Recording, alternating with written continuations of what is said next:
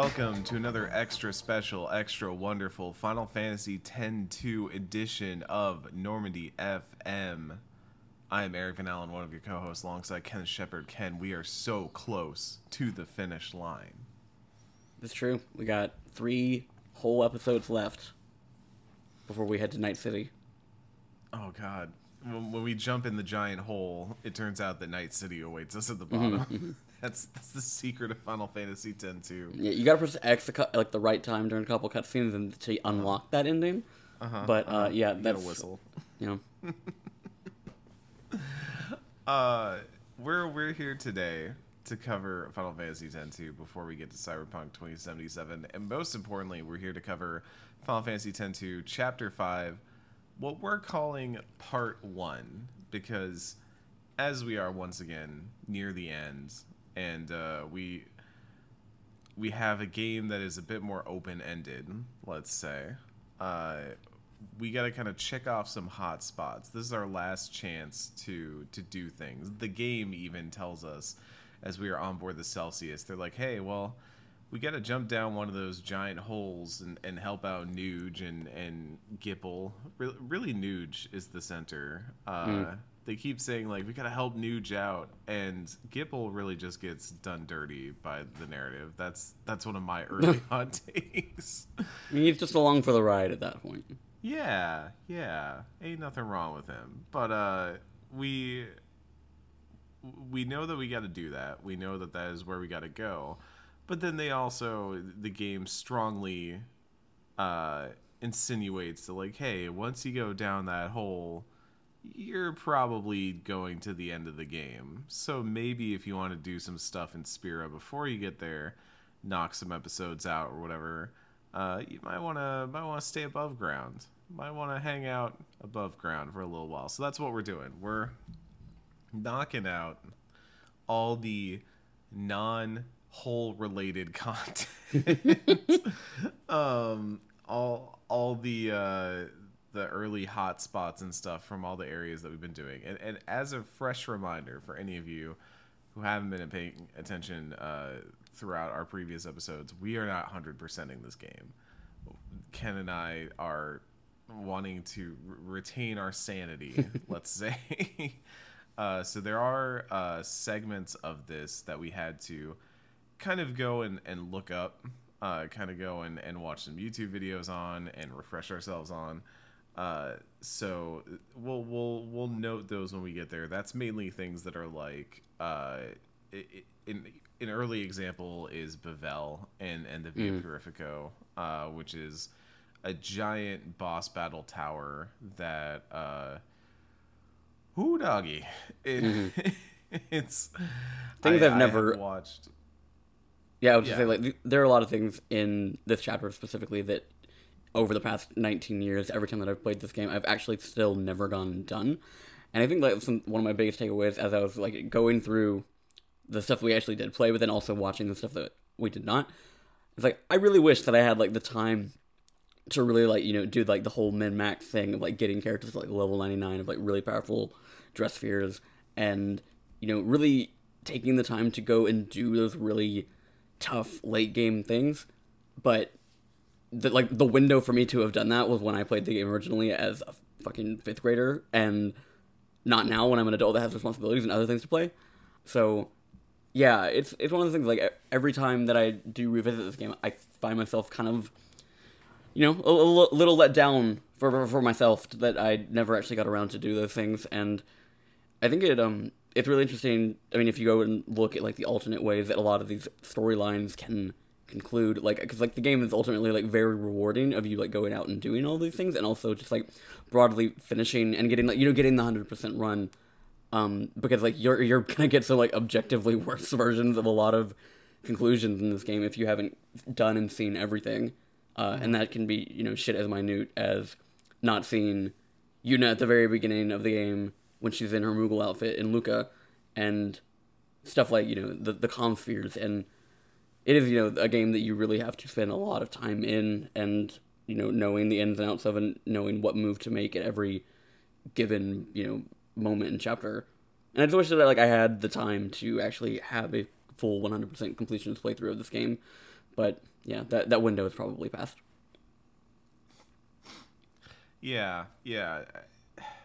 There's something appealing about seeing some of the stuff that people can do in this game and wanting to like hit the same level of completion and mastery, but there's also just I think outside of one specific strat that I thought that was interesting to watch, I just do not have the time of day to finish this game in that way.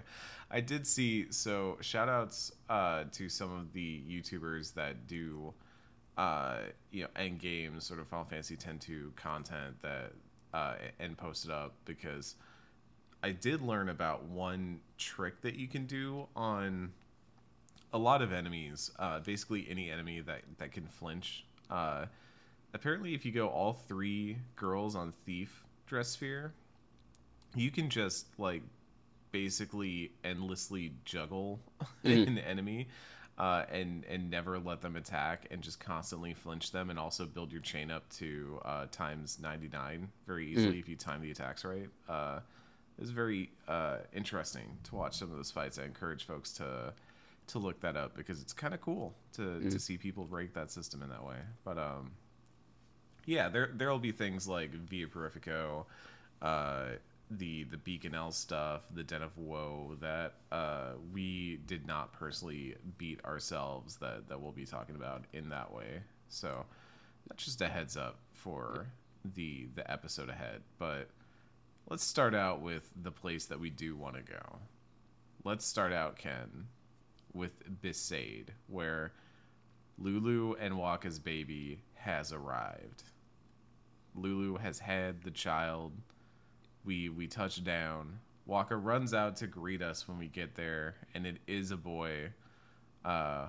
We meet Lulu and the little guy over at the temple, and everyone's just fawning over the kid. It's great. It's fantastic. The kid does have red hair, which is bright red fire hair. Like, yeah. And Wakka's like, oh, it's good that he doesn't look anything like me. And it's like, that is your child. That is absolutely your baby. And Riku asks what his name is, and there's a whole segment about Wakka having trouble coming up with a name for the kid. He apparently still has not decided. It's taking him a while. Lulu says the calm will end before Wakka decides. And we kind of hit we hit kind of the same beat that we've been hitting with this story over and over again, which is Wakka really ready to be a father and all that? We can ask Lulu, if Lulu's got a choice for child's name and all that, and she's like, no, I want Wakka to decide. I want Wakka to do this. It's very Ken, we gotta voice some stuff. Yeah, finally. I mean, that's been we're simmering this for a is while. this is the time to talk about it, because this is the end of their story, and the agency left Lulu's body as soon as the child entered it. The whole Besaid thing has been incredibly Wakka focused. Just about every time we do anything related to Besaid, it has been in the context of Wakka. Wakka's run off to the cave because he's having a tough moment, thinking about the future.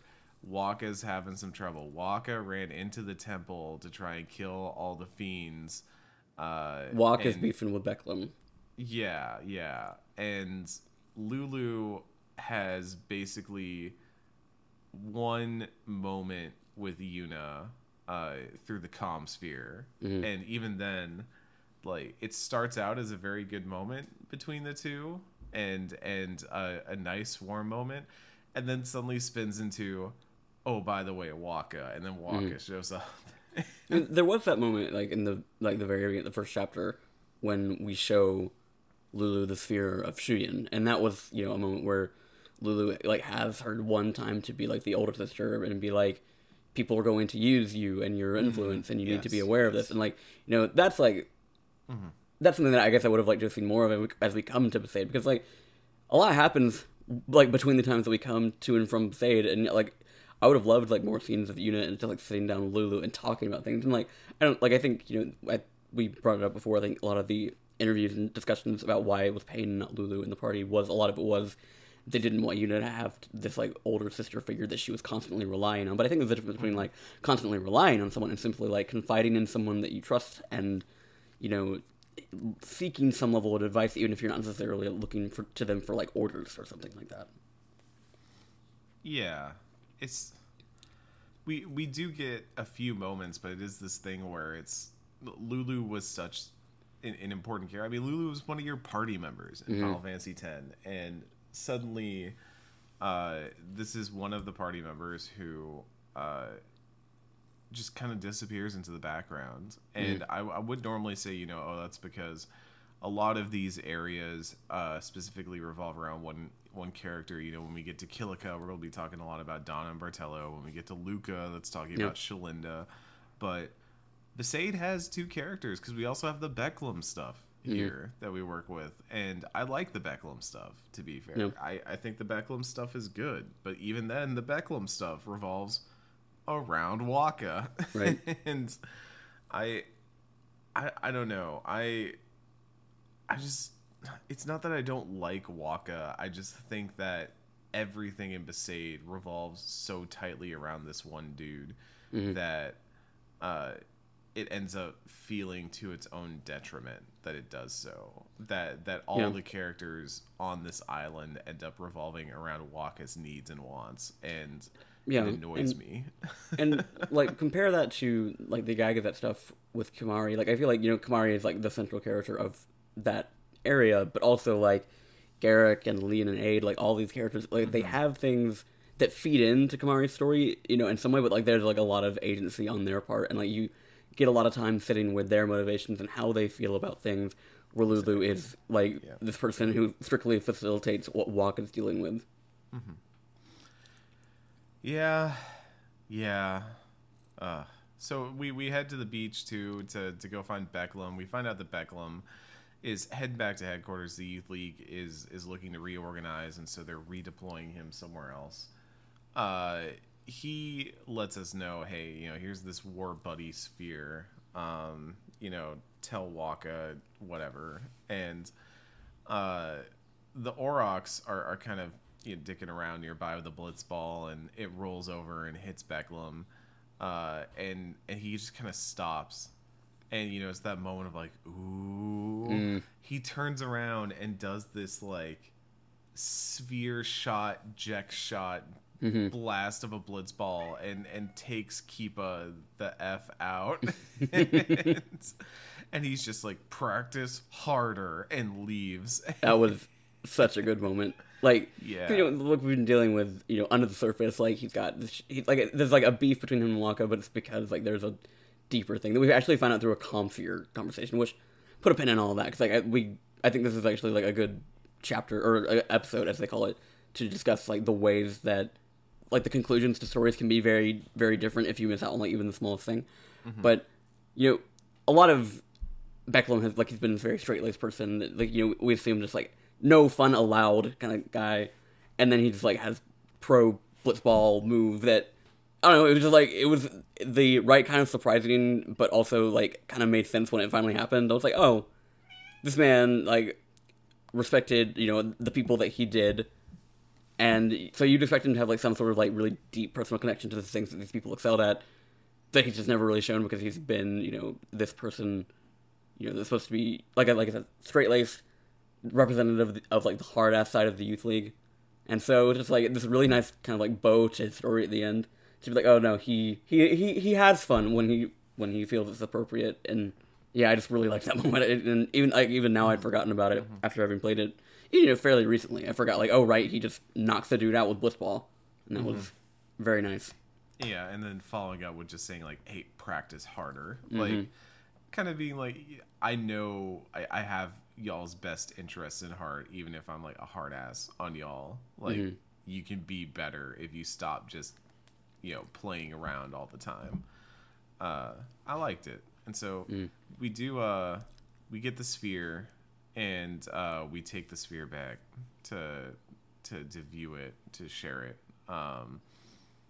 it's of Chapu, and in this sphere vision, we see that he admits that the sphere of their parents that Wakka's been searching for does not exist. It was just a thing he made up in the moment.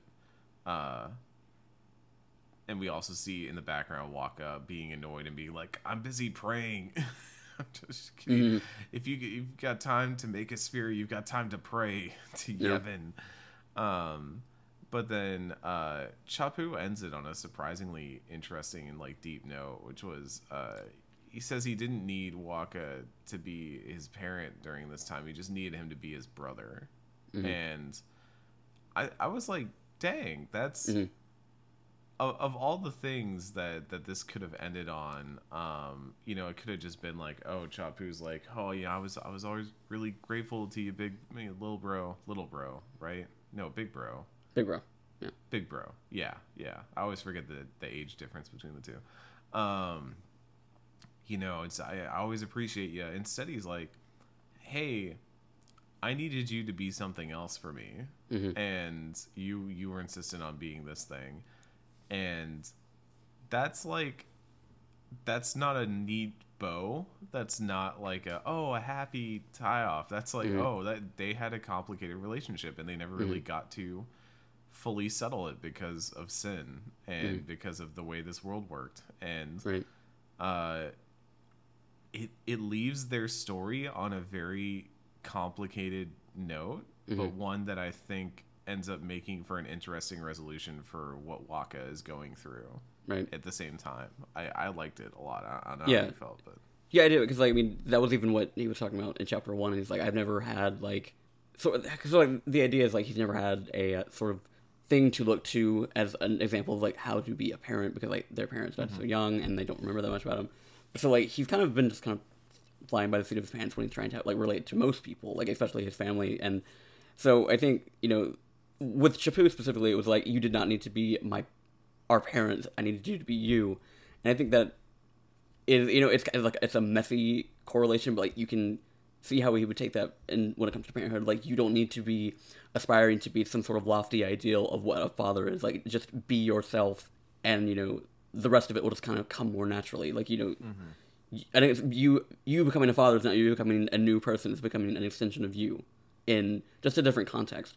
And that's especially interesting because I guess you wouldn't have seen it.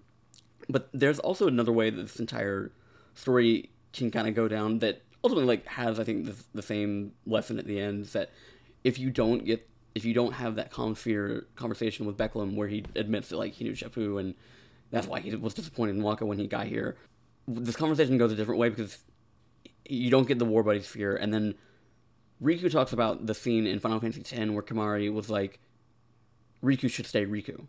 And when I think she was comparing herself to Lulu. And kind of like, that's, you know, the same idea is like, don't aspire to be other people when be just a version of yourself that complements, you know, the people around you. And I just thought that was like an interesting thing because like what also happens is Riku and Wakka have this moment and Wakka thanks her in Al Bhed. And yeah, and so a thing that happens later, I guess. Yeah, but the weird thing is, if you get that version of the scene, Wakka never comes up with a name for the baby. He's still thinking about it by the end. Yeah, and that's and considering what the baby's name is going to be, like I feel like those should almost be inversed in some way.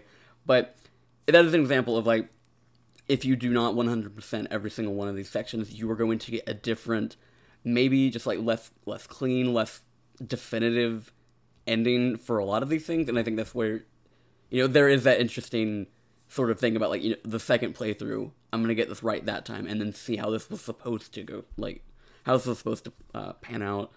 And I feel like this is, you know, that's a good example of like how the systems are in this game. But I think like textually that seems weirder considering the name that the baby is going to be given, for him to not have an idea given the way this conversation happens with Riku. But yeah, it's just a very interesting example of how the systems in this game work to bring different conclusions depending on what you actually did in the game. Yeah, so if we do it as we have done, if we get the War Sphere, the War Buddy Sphere, we head back to town and have a big celebration around a fire. Basically, have a big old camp out and all that.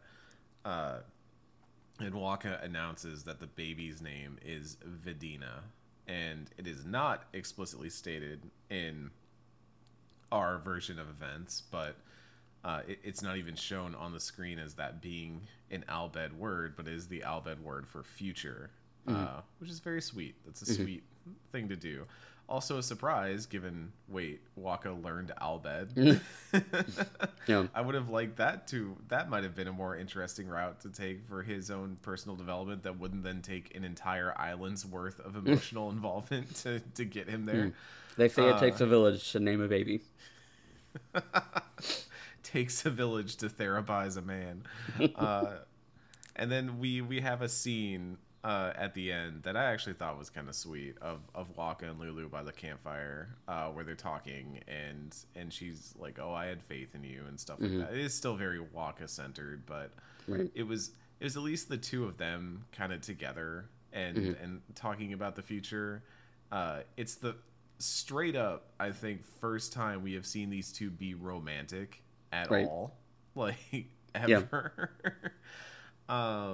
Which is another thing. It's like for a pair of people that are literally having a child together, we never see them be even remotely close to each other. They are kind of just hanging out around each other, and so it was nice to actually see them be together in a scene.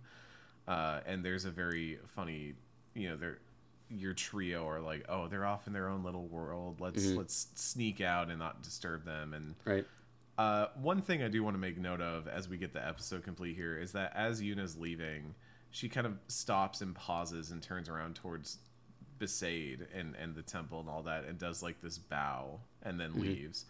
And I don't know how intentional that's supposed to be, but it reminded me just a lot of Final Fantasy X Yuna and the way that she left a lot of those towns as if she was seeing them for the last time and all that. And it stirred up some old emotions from me from Final Fantasy X that I was like, oh, this whole game has kind of been about the future and the potential of what's coming, but there is also, we're about to jump down a giant hole where Vegnagun is. And so there was a part of me when I saw that, and I was like, what's going through Yuna's head at this point? Is Yuna thinking, am I going to come back from this one? Am I looking at these places for the last time again? Yeah, I think... Interesting note. Yeah, I think Chapter 5 specifically, there's a lot of time taken with Yuna having to kind of, like, consider all possibilities of what the future is, and that does include, like, wondering if she's going to come back, but I also think that it plays into, like, having to, like, finally sit with the idea that she might not find Tidus at the end of this, as, after all the reveals that have happened, but also considering, like, what do I do if I do come back? Like, what do I do if, we beat Vegnagun and we're all set on that front? What does my role in this world look like? And so, like, I think, like, depending on where we're going, there's just a lot of time that Yuna takes to consider possibilities, both good and bad. Yeah. We'll touch more on that in a later area, but it's an interesting way to start this whole episode completion quest off, because now we head to Kilika, and here we have people shouting at the gates. They want to be let through to the woods. Basically the whole conflict that has existed in Kilika this entire time is that you have the Youth League in town and New Yevon at the temple, and there have been gates sealed off between the two. It is very much the physical representation of the broader division that's happening in the world outside. Kilika has it happening right there, right at home, with two groups of people that are now just frustrated. They just want to be with their friends and family again. They're getting sick of all this faction war stuff. They're getting sick of all that. They listened to Yuna's song. They heard the concert. Even Donna points it out. Was like, you did listen to the song, didn't you? Because Donna ends up kind of taking charge finally and leading everyone through the gate towards the temple. And so at the temple, everyone's getting reunited. Everyone's seeing their friends and family and loved ones again. But then obviously Bartello shows up, and Donna and Bartello become the focus because it's Donna and Bartello. So Donna starts to roll through the practiced lines that she had from our chapter 4, where she starts going with the "Didn't I say you were my guardian? Didn't I say?" And then Bartello straight up interrupts her. It's like, "I'm so sorry. I'm so sorry, Donna."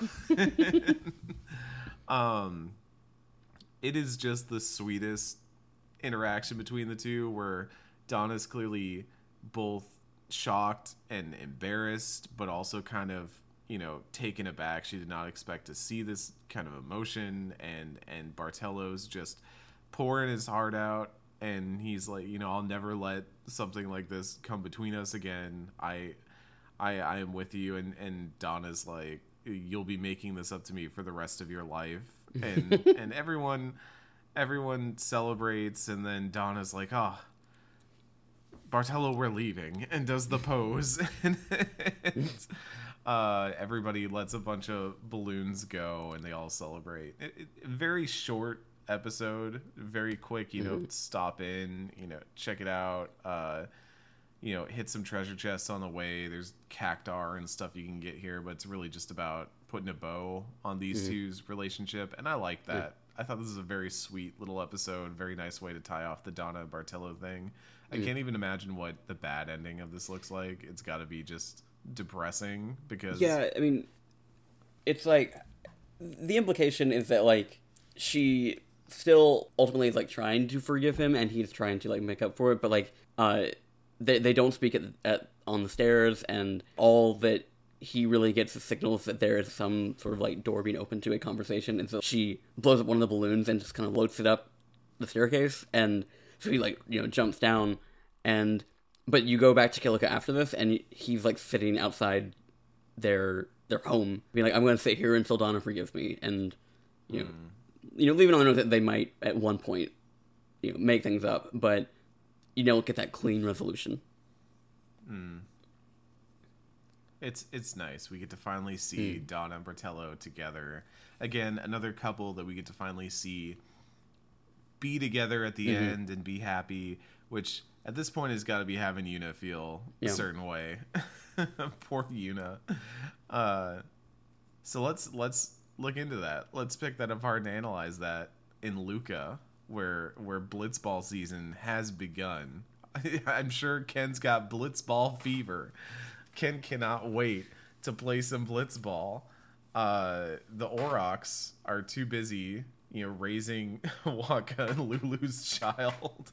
So they've decided that the Gullwings are going to take their place in the Blitzball season, and Ken just spent hours here, y'all. I can't even begin to tell you. I actually didn't play anything else that we're talking about today. I've played Blitzball the entire time. Yeah. By which I mean I did not touch it. So I will also tell you that I did not touch Blitzball this time around, because I looked up and there's no reason to do so. It's not completion percentage or anything. It's basically just in there. It's also different. Like, you don't control characters, and... That's what I was going to ask. I read somewhere that you do not control the team in this game. You just control your own character, and that seems like a bad choice. Seems like the wrong choice for Blitzball. Yeah. I don't know. It feels like it's kind of bolted on at the end, to be honest. That's a shame, because whether you liked Blitzball or didn't like Blitzball, I think it is still a very deep part of Final Fantasy X that they did a good job of weaving throughout the game, and having different characters that you could recruit, and building in systems and seasons and training and things, and making it a very complex minigame that was a bit above and beyond in the way that you would expect of Final Fantasy minigames, things like Tetra Master and stuff like that, where you want that sort of depth to them over time. And it's a bummer that Blitzball ends up being kind of the tacked on thing here, and also that like Sphere Break has basically disappeared, when Sphere Break was probably the more like interesting and complex minigame that they had here. There's just a lot of mini games that are all kind of time related in this game, and are also, I don't know. I guess we're finally like litigating the mini game aspect of this game, but I didn't feel like a lot of them ever really landed for me. Sphere Break was probably the most interesting of all them, but like the Cactar one that we were doing was just I like bad. the Gunner's Gauntlet. Gunner's Gauntlet was interesting. I don't know that it ever like fully landed for me, just because it felt kind of awkward, the way that you ended up having to run up high scores on it. But it was probably the more interesting of all of them because of the way it felt like a Resident Evil game, basically.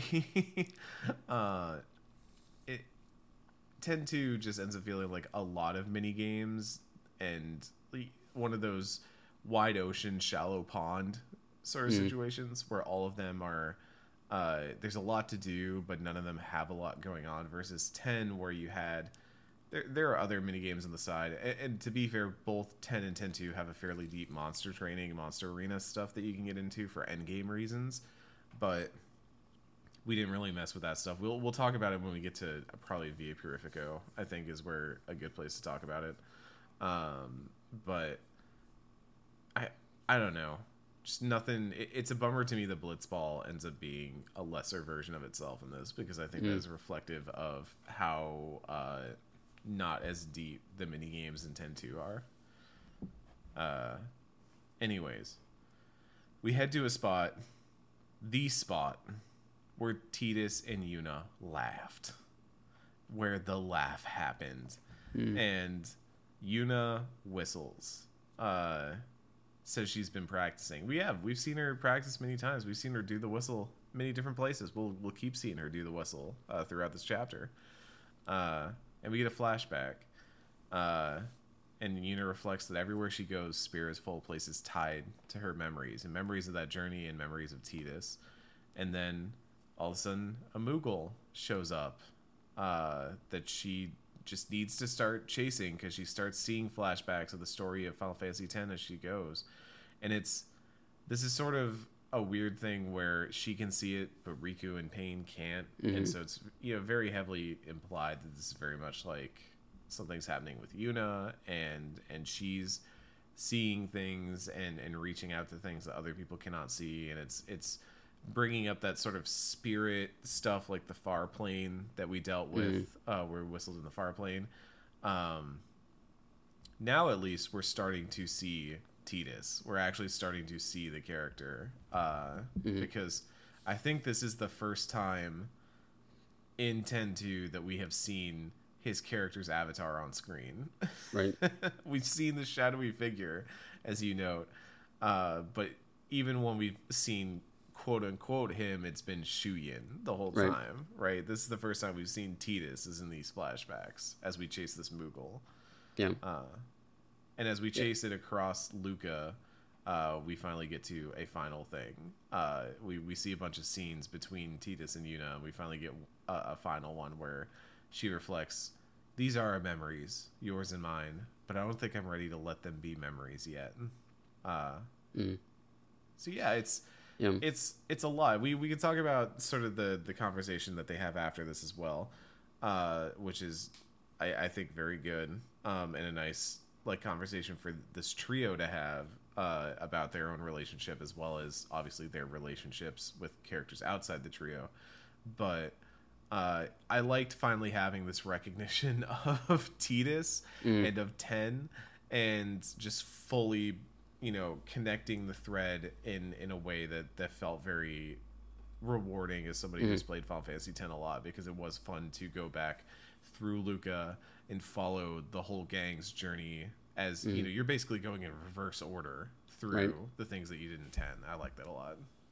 Yeah, and it was like I was saying earlier, I feel like you're just having to kind of deal with possibilities now, and because I think there are segments of this chapter that almost feel like Yuna's starting to actually have to deal with the stages of grief, because she's having to reconcile that the thing that she has been chasing might not be something that's at the end of this.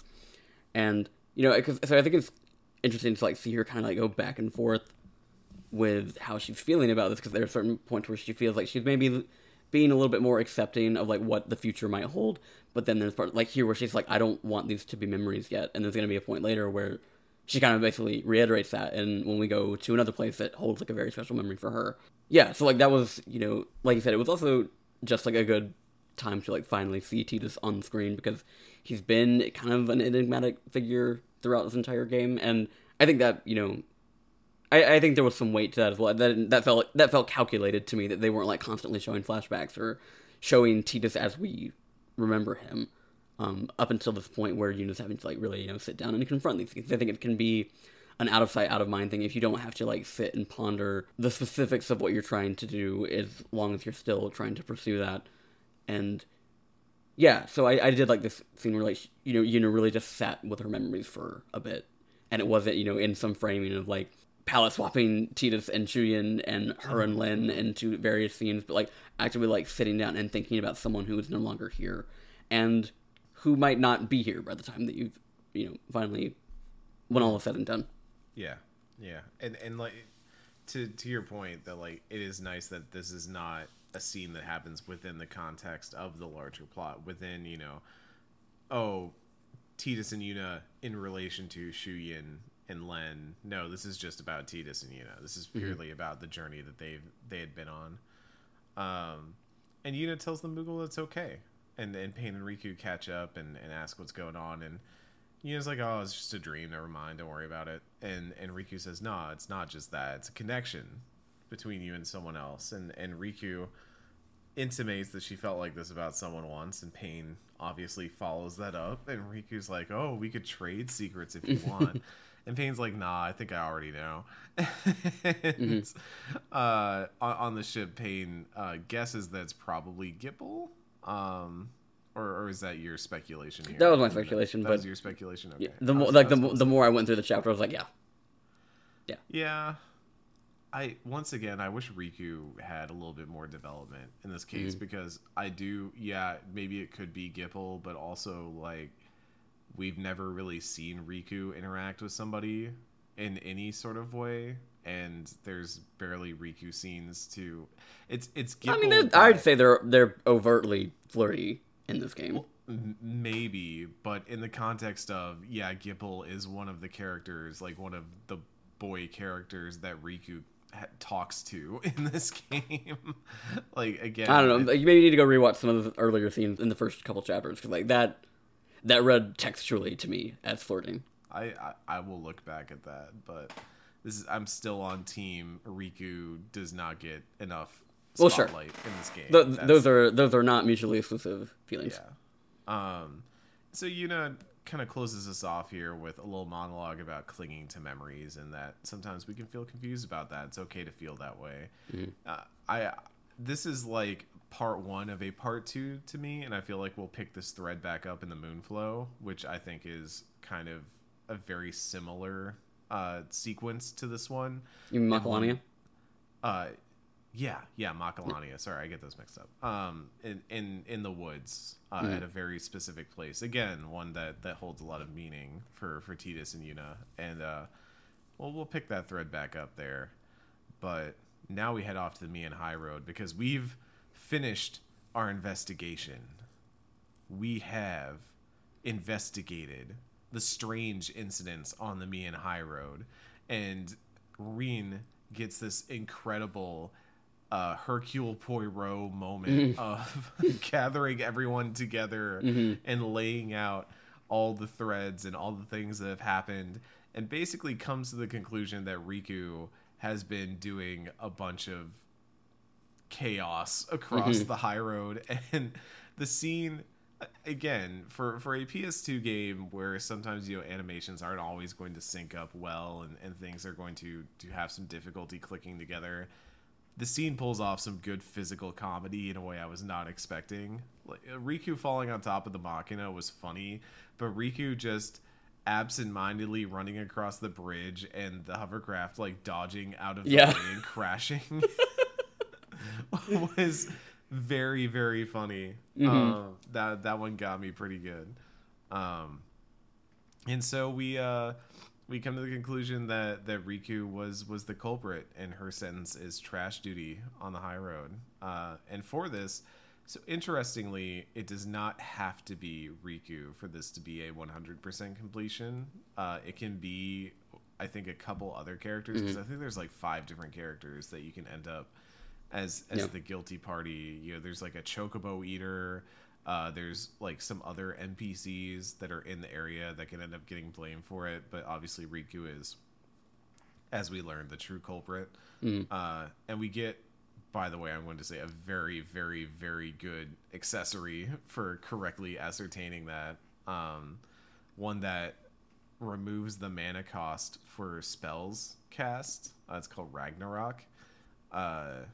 And also, fun fact, as I learned from a guide that I was reading while I was going through this, also removes the HP cost from Dark Knight abilities.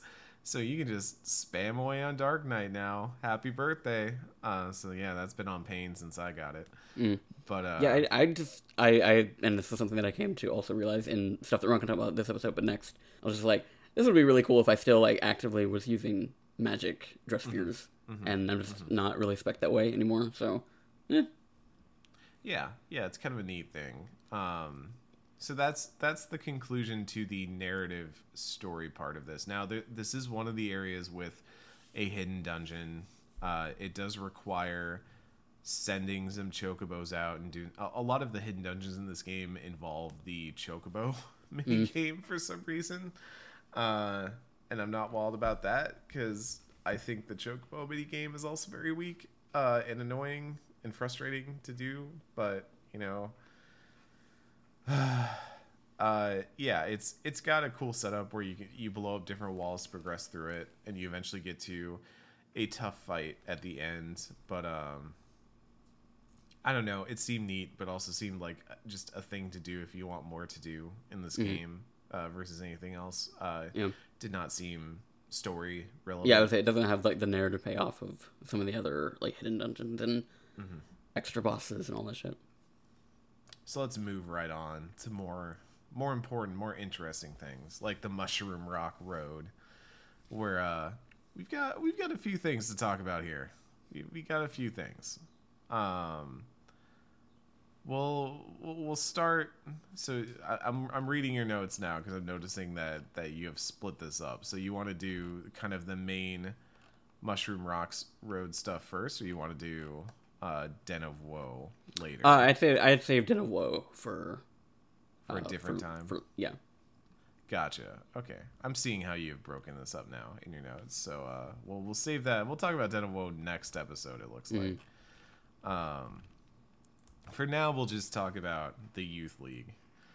So we show up, and Elma and Lucille are here. Peppermint Patty and Marcy show up. And Elma's like, oh, I loved the concert. It was great. And Lucille was saying, this has been great. You know, we're basically moving towards a truce with New Yevon. Everything's going great. Nobody wants to, like, fight each other or go to war anymore. But now we just all have excess energy. You know, everybody's kind of amped up and got nothing to do with it. So she proposes a tournament. Finally a tournament arc in Final Fantasy X-2. And we get to join in. So we go through basically a succession of fighting a bunch of enemies, a bunch of Youth League members all in a row. And first up is Yaibel, who's just been asking to get that ass kicked for a while. Gotta be honest, most of these fights were pretty easy. Yeah, I was like, even the Yaibel one, like he's basically just like another generic Youth League troop. It's not until we get to some of the later ones where like any of the strategy really starts to change. Yeah, and even then they just get challenging because they start doing a little bit more damage, and so suddenly where you could kind of go without a healer in the first few encounters, you'll kind of need somebody to be topping everybody off. We get to Elma, and oh my god, who, for a game that has incredible audio design, I'm just going to say, like, great music, I think the localization team did a great job as well on the English VO in particular, but we get to Elma, and Elma just shrieks every time she does something. It is scary what happens when Elma shows up. The first time it happened, I thought somebody was being like attacked outside my door. Like, I was concerned. I was worried. Yeah, I don't know what's going on there with that whole thing, but she's just really into it. Yeah. What'd you think of the Elma fight mechanically, Ken? It was to the point where, like, yeah, like these the named enemies, they do more damage, but also like she had like MP targeting abilities because like I switched Riku over to White Mage because she had Mighty Guard, or not so Mighty Guard, on her and all her friends. And by the time that I switched to Riku to like just dispel them, she was specifically targeting Riku's healing through MP targeting abilities, and I was like, that's cool. Like that's you know a good kind of way to shake things up near the end, but it was still beyond that a fairly easy fight. Yeah. I think the tougher fight that we have here, the one that I actually lost against the first time, and almost lost against the second time, is Lucille. Lucille, the tournament ends, we're the victors, and Pain says there's still one person left to fight. And Lucille's like, oh, me then, huh? And it's a 1v3 fight. And Lucille goes hard. Lucille has a bunch of items. So she has items, so you cannot reflect this stuff back. And they're all like lightning gem and fire gem. So she can throw out a bunch of magic attacks that hit your whole party that cannot be reflected. She attacks very fast. She can inflict the doom countdown, so 3, 2, 1, dead. And just a bunch of really dangerous mechanics, and also she moves very fast. Like she does not have. She's probably the fastest enemy we've seen since Barreleye. Yeah. And the first time I did this, I basically got locked into what I like to call the death cycle, which is one party member has fallen, and I spend forever just trying to get that party member back up and alive and healed, and that ends up resulting in me losing everybody. And so that was how I lost the first time. And then the second time around, 2 characters ended up dropping to the 3, 2, 1, and Yuna, I kid you not, was on 1 of the countdown to wipe my whole party, goes in for one last attack, and brings Lucille down with it. I could not believe what happened. I was baffled. That was the closest fight I've had in this video game. So Lucille, final boss material. Lucille really bringing it home in a way that Barreleye did not. Lucille needs to join the party. I think we need to recruit Lucille into the Gullwings, because good lord. Not Elma, though. Elma needs to stay at home and work on her inside voice. Yeah, no, I really liked the Lucille fight. I don't know if you had an easier time of it or not. Yeah, I did. I mean, I don't really know what because like what she is alone, and so I think that like if she had you know a group with her in the midst of all the things that she was doing, I might have had a tougher time. But yeah, it was pretty straightforward.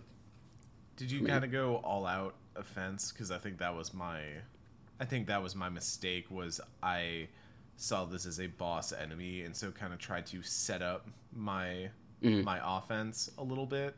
And I think this is a character that you just have to rush down. That you just have to beat with raw damage. Right. When I realized that she was using items instead of spells, I didn't even bother to switch Riku over to White Mage and cast Reflect or anything like that. So I did stick with Alchemist and kept it primarily offensive run on her.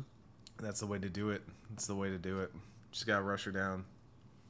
So everybody has a good time. They're all celebrating. We can head back to the headquarters now, and we can talk about, kind of what the Youth League is and what it serves as a function. Because Lucille brings up that there's so many people who are happy that Sin is gone, but also Sin being gone took away kind of a unifying purpose for everybody.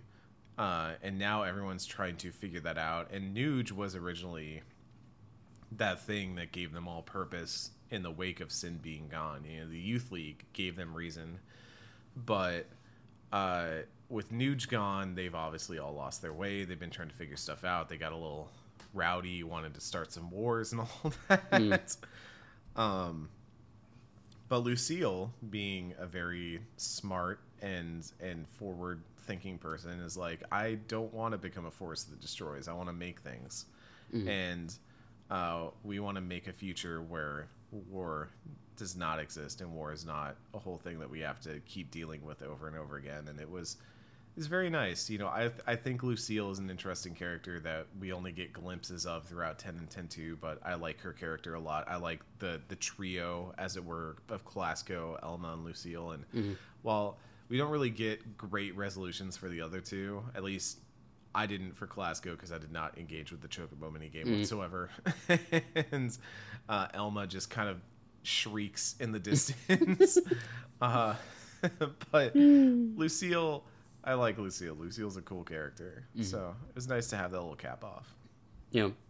Especially, like, it's nice to see her come into her own, because, like, a lot of people in this game, when Nuge and Barreleye disappear, like, the entire Spira just goes into chaos, and because, like, they need leaders, and that's, like, they don't know how to operate without them, and so it was nice to see her kind of, like, step up and, like, take that mantle. And, like, she does say later, like, when we talk to her later, she's like, oh, the only person who's, like, fit to be the Maven of the Youth League is Nuge, but I was like, give yourself a little credit. I don't know, you're doing pretty all right now. That was, you know, I appreciate what you were saying up there. And, I think I did feel kind of some way, like, and again, we talked about this when Nina was on, about, like, the sort of, framing, like, the progressive faction as, like, violent, and, again, I feel like that is something I just kind of gotta tuck, because I feel like the dynamics of how that is in the real world is, like, the very specific thing that is missing here is the prejudice against marginalized people that makes that, you know, one-to-one comparison not really line up. Because again, like, and, you know, we've talked about it before, like, they don't do a whole lot of reckoning with outbred prejudice in this world in Ten-2, in terms of, like, because, I mean, I think, like, you know, it's almost like a lofty ideal for people to kind of, like, okay, completely set their prejudice aside once, you know, they've been presented with new information.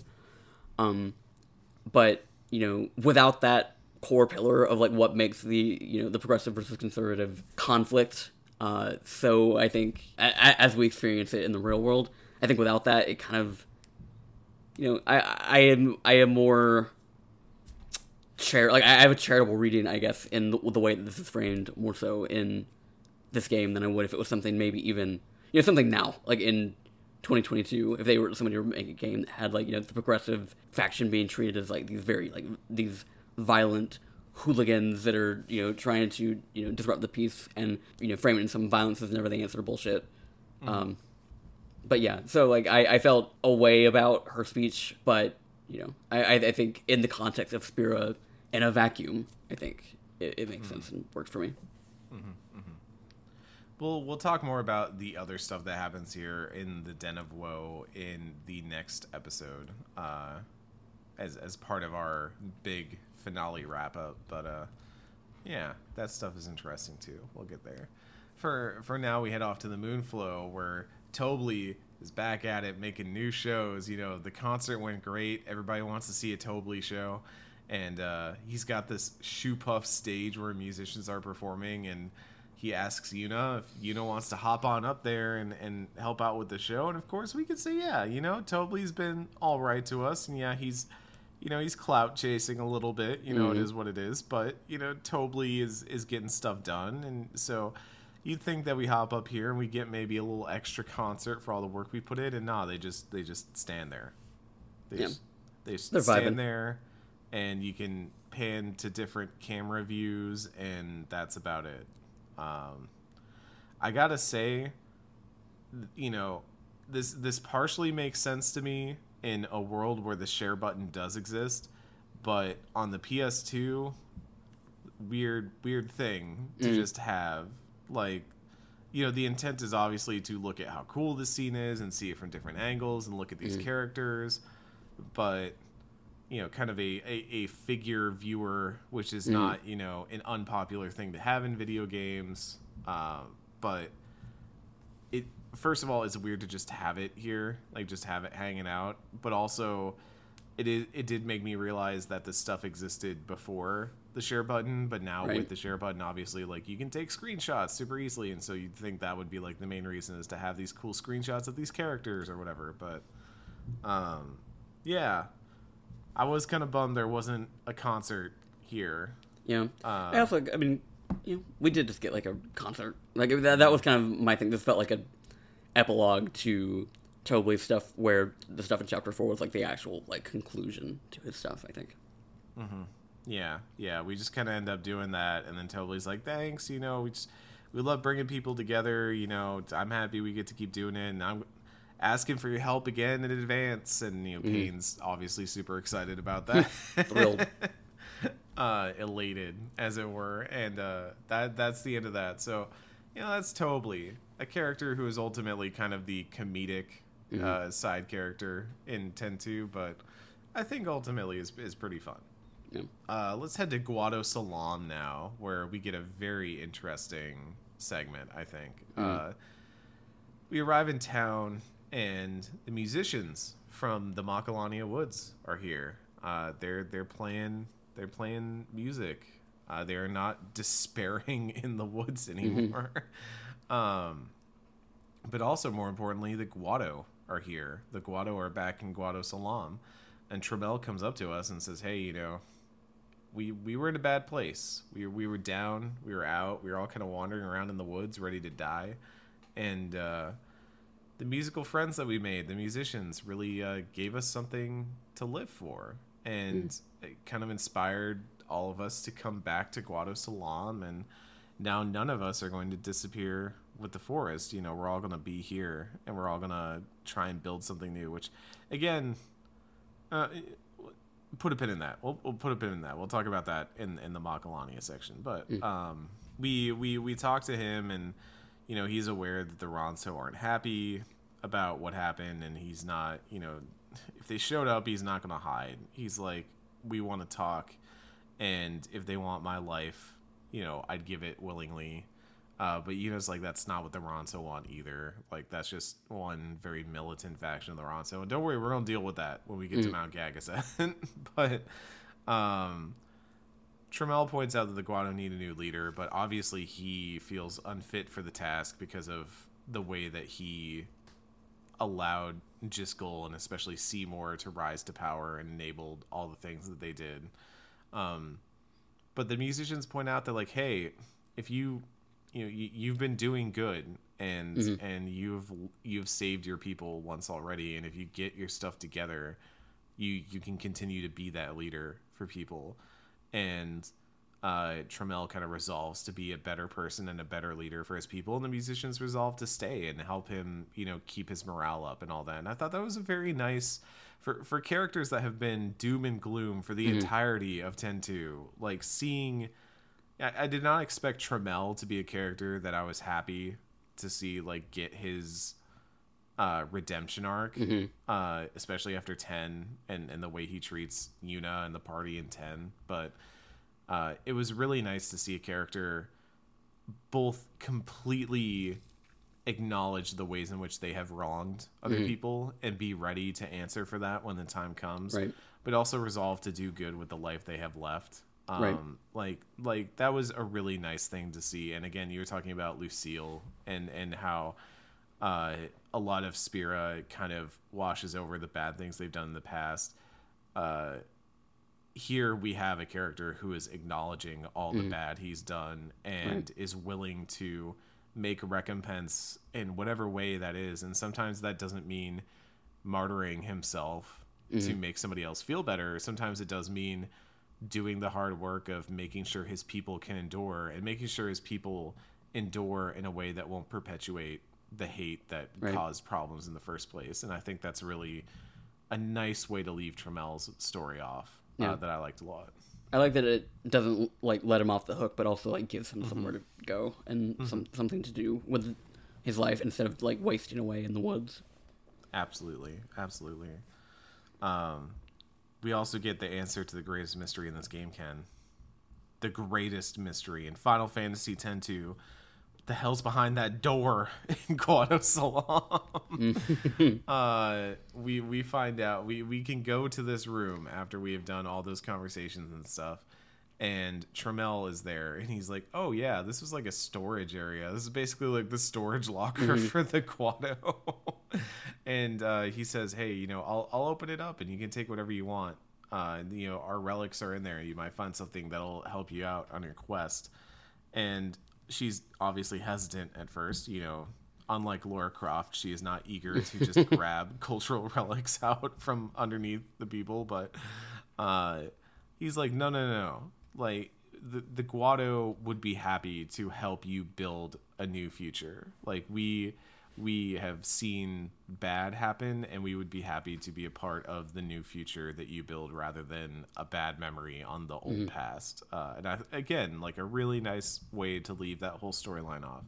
So we go in there. There's some really nice equipment that we can get out of some chests, and a woman is also in there, which then begs the question: if this door has been locked the whole time, has she just been hanging out in there? Like, what's the situation? But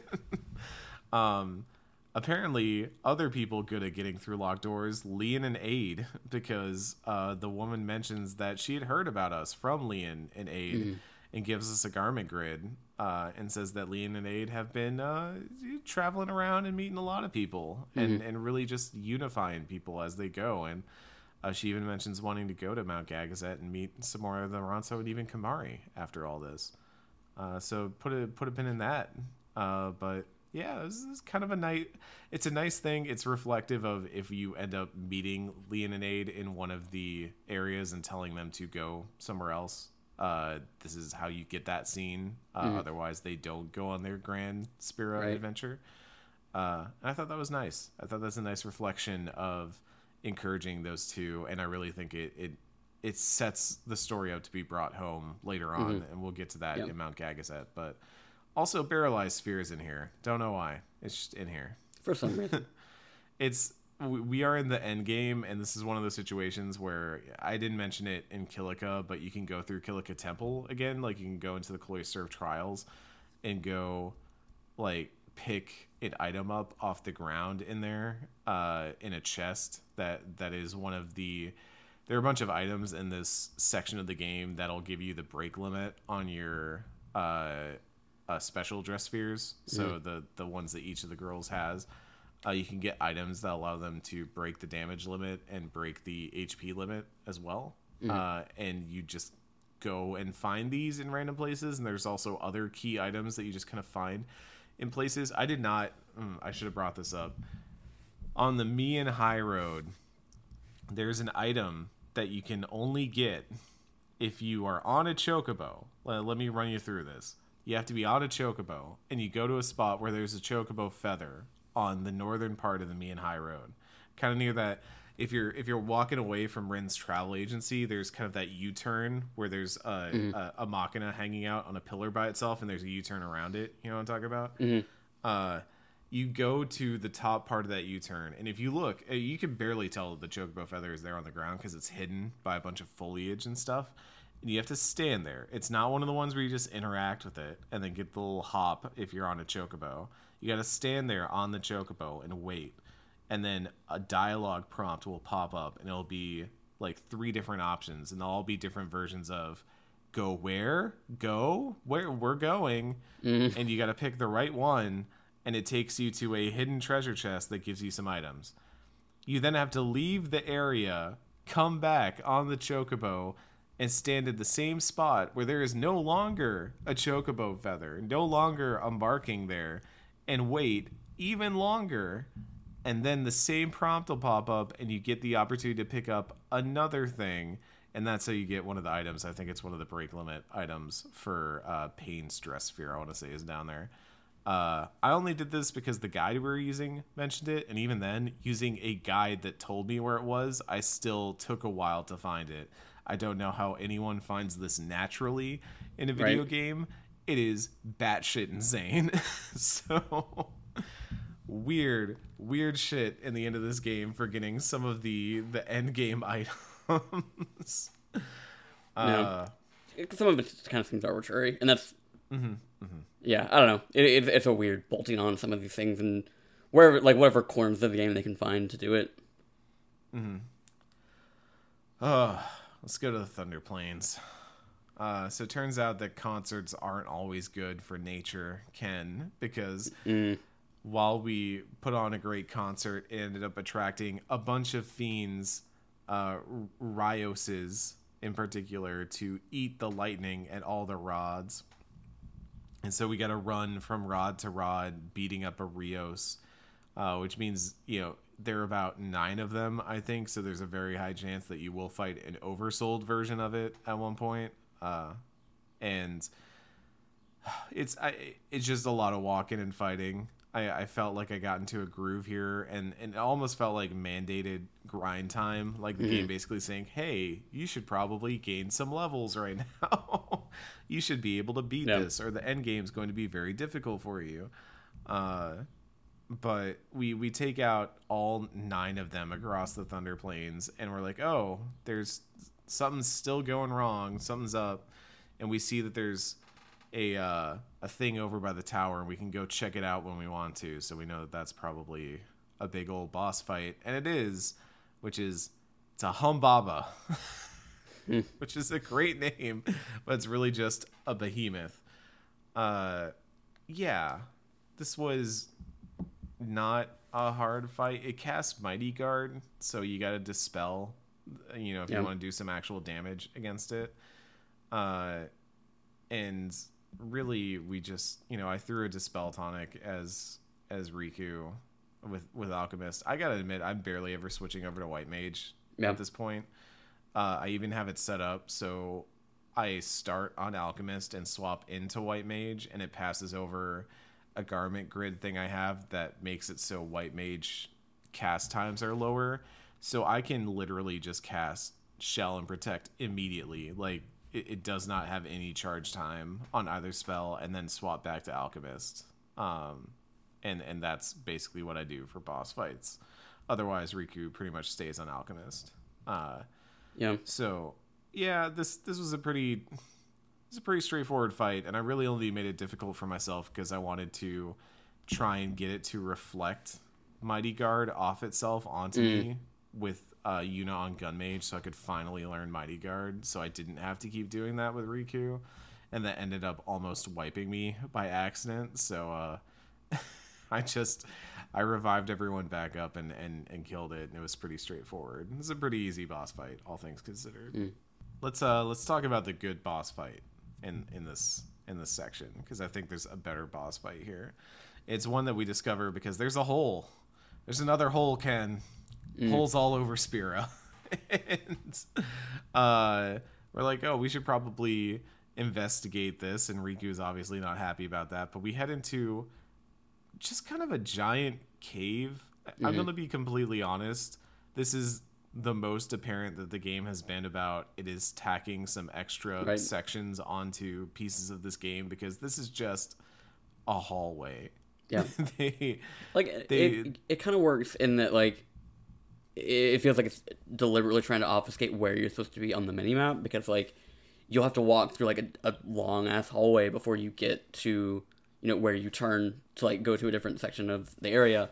But because the minimap is as small as it is, and you have so much distance between one point and another, it's not always 100% clear which hallway you need to go down.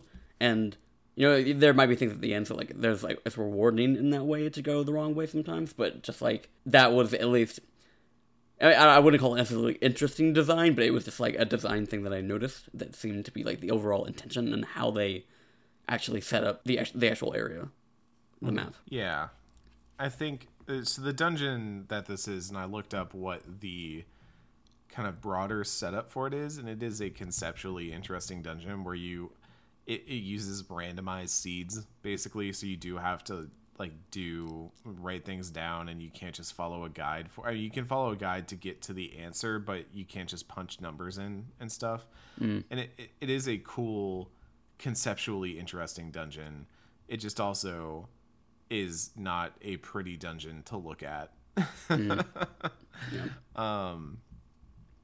So we work our way through. We get to the end, and we can talk about, I am interested reading over your notes and some of this battle stuff, but we can talk about that when we get to the boss, I think. So we get to the end of this long hallway, and we find Sid just messed up. And Sid's like, hey, how's it going? What's up? Me, nah, I'm not injured. And then he tries to get up and can't get up. And so Riku's like mad at him, like, Jesus, God, you're embarrassing me here. And Yuna and Pain are joking about who's going to have to carry him and all that.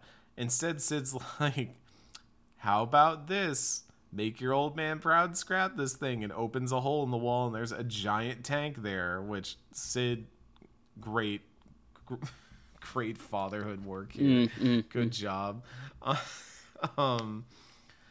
This is, I think, a conceptually very cool fight, because the whole idea is throughout the game we've had these enemies showing up in fights, these watchers that will kind of just watch us in fights and then maybe cast a spell or two, and then we eventually defeat them. And every time they're defeated, it says transmitting logs, and then it blows up and disappears. Guess where the logs were going? Here, to this tank. So these watchers will block abilities that you have used on them previously. And I think that's really neat, because you can end up in situations where you're having to suddenly deal with attacks that you have not had to use before, or you're having to drastically alter your strategy, or maybe you knew about this and you weren't using certain attacks when the watchers were in a fight. Like, it's a neat, cool thing. I like it a lot. It's really fun. I almost wish this was like a mandatory story boss and not just a thing off on the side, because that's a cool like little mechanic to have throughout the game that suddenly comes to fruition later on. I like it a lot. Yeah. I also like that it's not like overt in the way, like that's something that you kind of have to infer from your time in the game.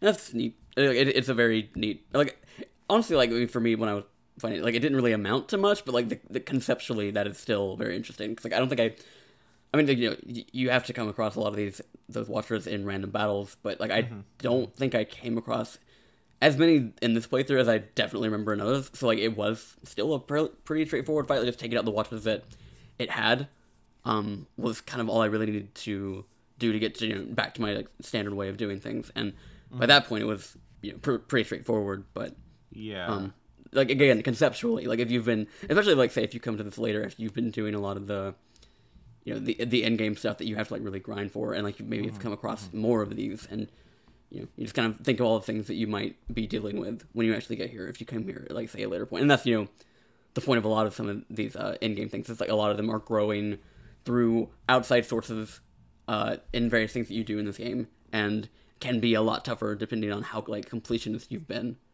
up to this point. Yeah, and I think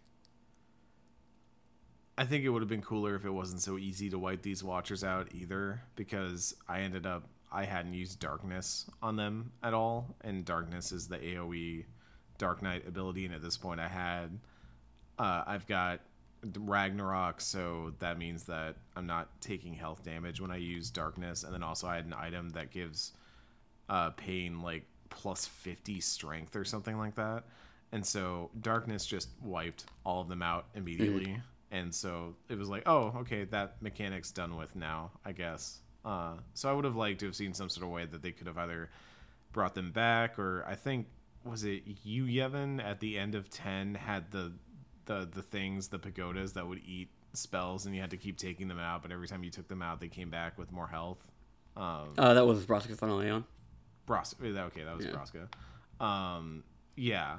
That was a cool mechanic, and I would have liked to have seen something like that.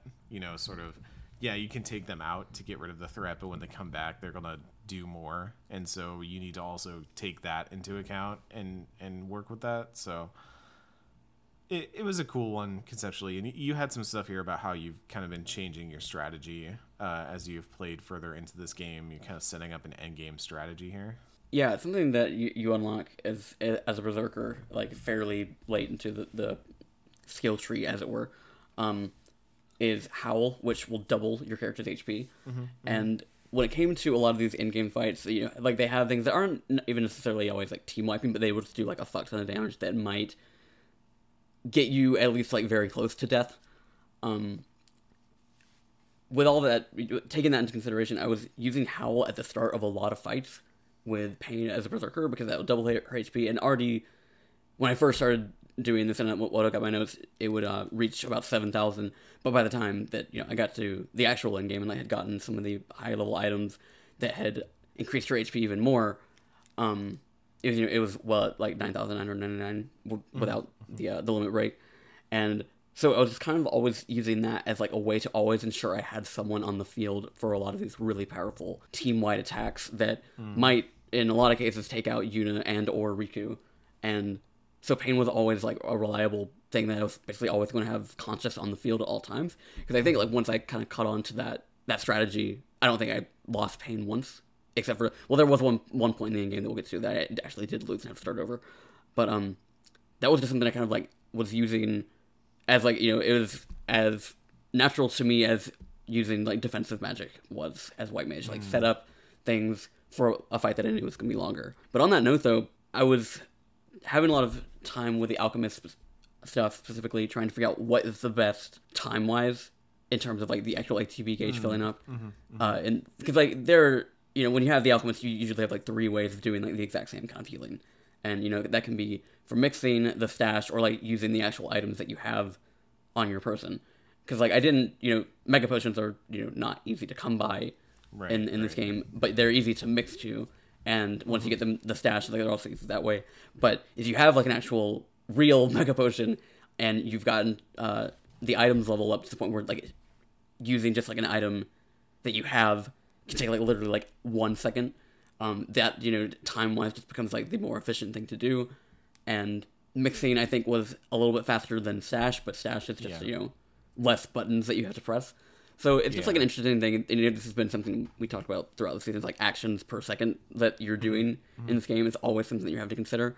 And having like all those options, I think, is, again, like we talked about a lot, like the Alchemist is just like the most effective healer in this game because you constantly have all those options and that versatility to accomplish things, and not having the same like roadblocks that White Mage would have with like Shell or Reflect, kind of just undermining you as you're trying to accomplish other things.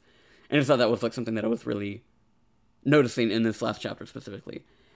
And I also kind of finally landed on what I think was my kind of, what I would say was like my default dress for Yuna in this game, which was Trainer, because as that dress fear has like different abilities for each character, but for Yuna, she specifically kind of becomes like a damage dealing magic user, because like a lot of her abilities, they have like an elemental affinity, or she at certain points gains like White Mage abilities as well through it, like she can cure with it.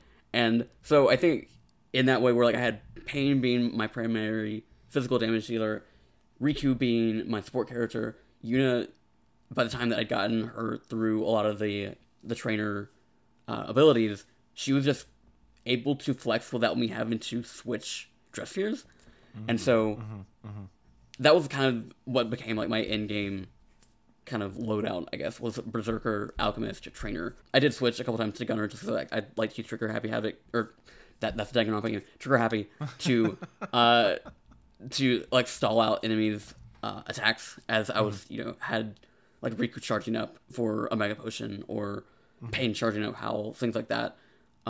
But yeah, Trainer was something that I've always like enjoyed conceptually, but it's never been a mainstay in my lineup until this playthrough. And I was really actually I was very happy with the party I had by the end on those 3 dressers specifically. Yeah. I'm surprised personally by how much I'm liking the Samurai on Yuna. I think I might end up changing it because I do have the item that lets you use any learned Samurai abilities on other classes, and I'm getting pretty deep into the Samurai pool at this point, and I think my next move might be to bump Yuna over to Warrior, but have her equipped with the thing that lets her still use Samurai abilities, because I like the idea of possibly being able to apply some of those Warrior debuffs multiple times, or to be applying all of them in quicker succession than I would be with just Pain using all of them.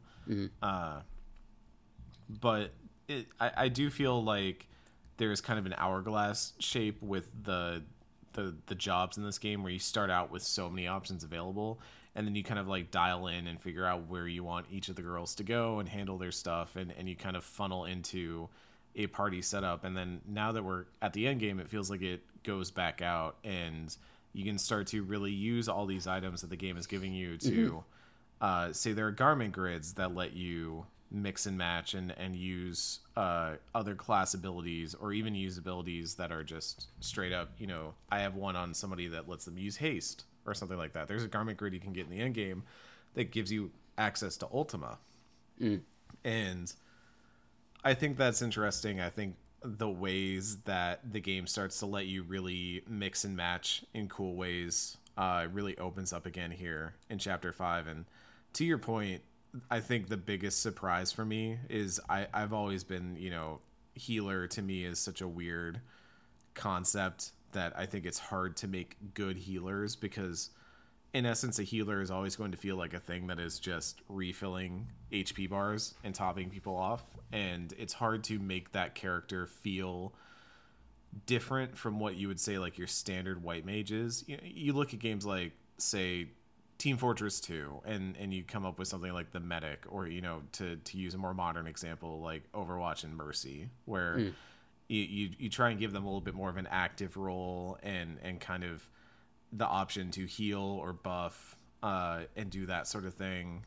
But I'm surprised by how Alchemist, having those choices in there, relying solely on items and not on magic whatsoever, and then having those items be very flexible as well. We've talked a lot about Alchemist as a healing class, but Alchemist can also mix. Alchemist can make some stuff that could have big impact as a damage or as a buff or things like that. And honestly, the thing I'm walking away from 10-2 with, you know, we walked out of Final Fantasy X, you know, talking about how cool Riku's kit was and how different and interesting it was. And I even kind of lamented during that season that the coolest thing about Riku was hidden behind her overdrive, and that you only really got to use it whenever her overdrive meter was up. Well, now they just, in a game, gave you her overdrive as a standard ability. They just said, you know what, have fun with it.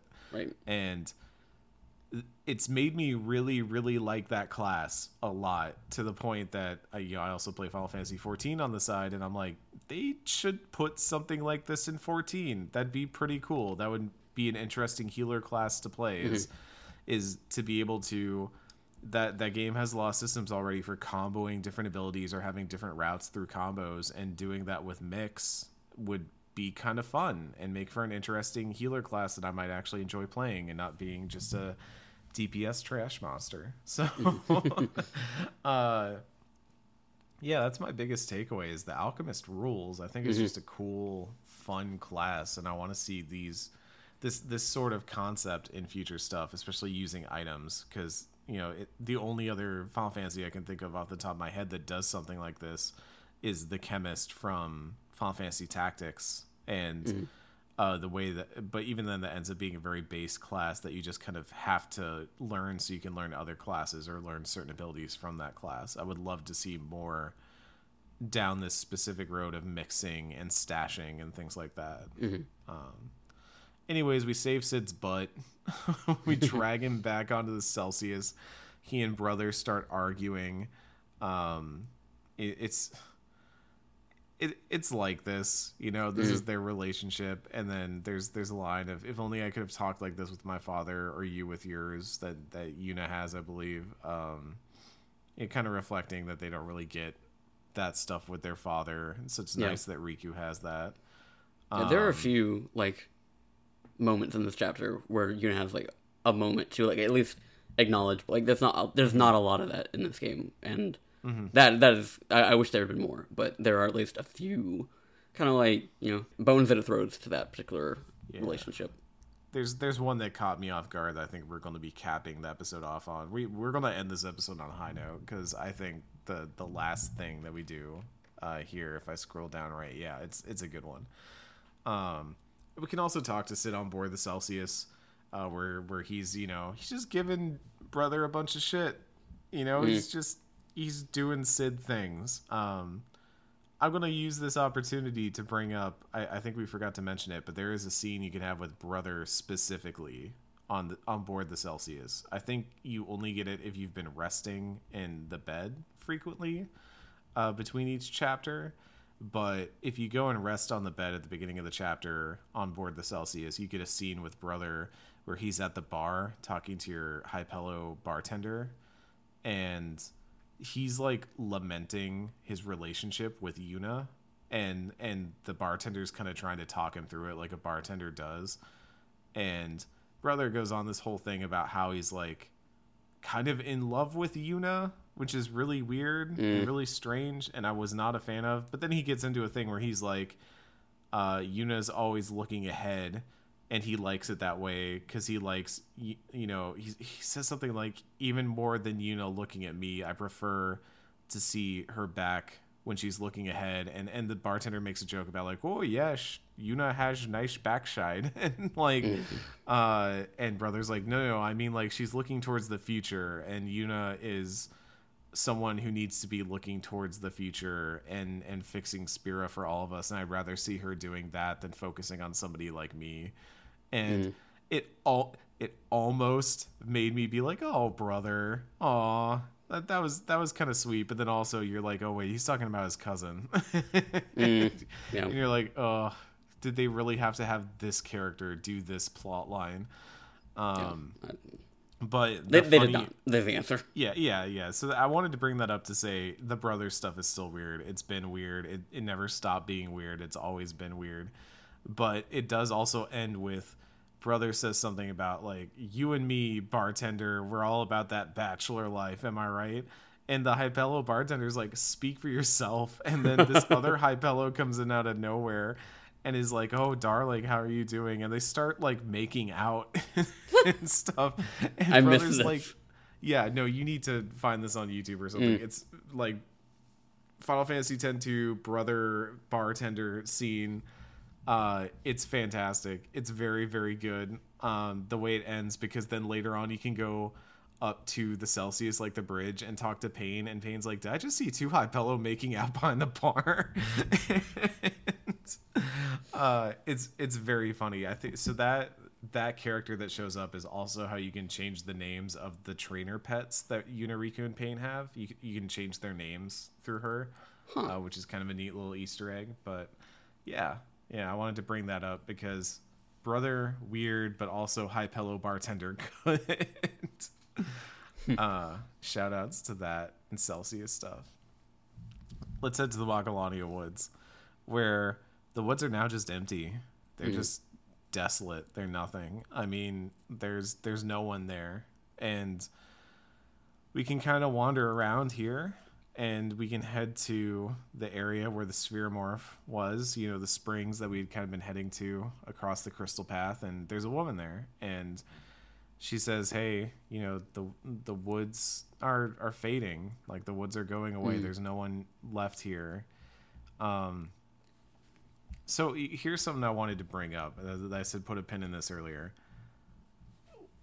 What exactly do they mean by the woods fading? Do they mean that like all of the entire place is just going to kind of fade out of memory, or is it more of like a symbolic thing? I've never been totally clear on that. Well, based on the fact that like the musicians thought they were just going to die with it, I thought they literally meant it was going to start like fading away in whatever way that was. Because like I mean the like the faith kind of, like the dream of the faith.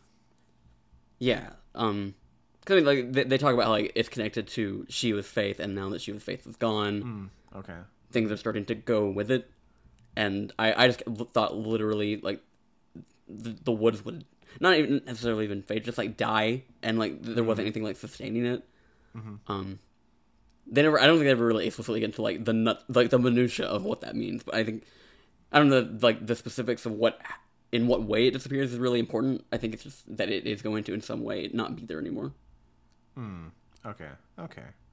Kind of a larger symbolism too for, the old Spira dying to make way for the new Spira, which we can also have a glimpse of as we go to the travel agency. And Ken, I'm gonna let you take charge on this because I never paid off Iwaka's debt. And when I showed up, there was someone like running the travel agency, and they're just like, yep, I guess we're gonna try and run this place even though there's like fiends everywhere. And that was like the end of that line for me. So I'm gonna let you, the person who pays off their friends' debts, take charge on this one. Yeah, so we we get there and his brother wants us back, and like we've not seen the whole game. And apparently, he left the agency because he thought his job was gone because the Al Bhed came to collect, and they basically overtook it. And O'aka, like they have a conversation about like who's even gonna come here anyway? Like nobody passes through here anymore now that the temple is gone. And he says like you need to start like thinking outside the box. Your most loyal customer is right here, and that's when they turn to us. And he tells his brother like go greet them, and then he does like a kind of like a resign like welcome to O'aka, and then he's like no, put some fucking back into it. Welcome to O'aka, and like they basically have like a whole like. It's almost like a military drill of like O'aka wants to like just really get in the spirit of it. They start singing it at one point, and they're just like, they're just. I thought that was like a cute way to like end their story of like, because we haven't seen once, I think basically all of 10-2, and there was like a certain duty that he felt to his brother when he got arrested for helping us in 10, and that's why he took it up then. But now like. He's been gone, and so you're left to wonder, like, what happened, but then he talked about, like, no, I cared about all of this at the time, I just thought my job was gone, and I thought this was, like, something that we were going to be able to do, and, this felt like a lost cause to me, and then O'aka's just kind of like, no, you've got to, think about it from a different angle, think about it, how we can still salvage this, and if it is from people that come here looking for, like, looking to Makalani in whatever form it takes, trying to see what's still here, that can be our customer base. There's still something here for us. Which, in the face of like all of these, like the despair and resignation of everything that everyone had regarding this place up to this point, like that is at least like a good note to end those characters on, I think. We don't end the episode yet, though. There's one more thing we gotta do in Makalania. We gotta head to one more spot that's been, a very memorable spot for Yuna and Tidus, which is you gotta go all the way back to the start of the woods and head off to the east, towards kind of where Bevelle was, and there's the spot where Yuna and Tidus were in the lake and first kissed and all that, and Suteki Dane played, and they're looking around for a bit, and obviously Yuna starts feeling a certain way. Is like, hey, can I just get like a moment alone here? And Riku has a very fun moment of knowing what's up, and drags Pain off, and Pain's like, what's going on? I like that a lot. I think that's a fun acknowledgement of Riku was there for the journey and knew what was up, even though she was not the one watching from the bushes. That was Kimahri, but canonically Kimahri watched from the bushes. But it's Yuna kind of hangs out there and walks up to the water and whistles, and it's like, you know what? I don't want to call this a memory. Not yet.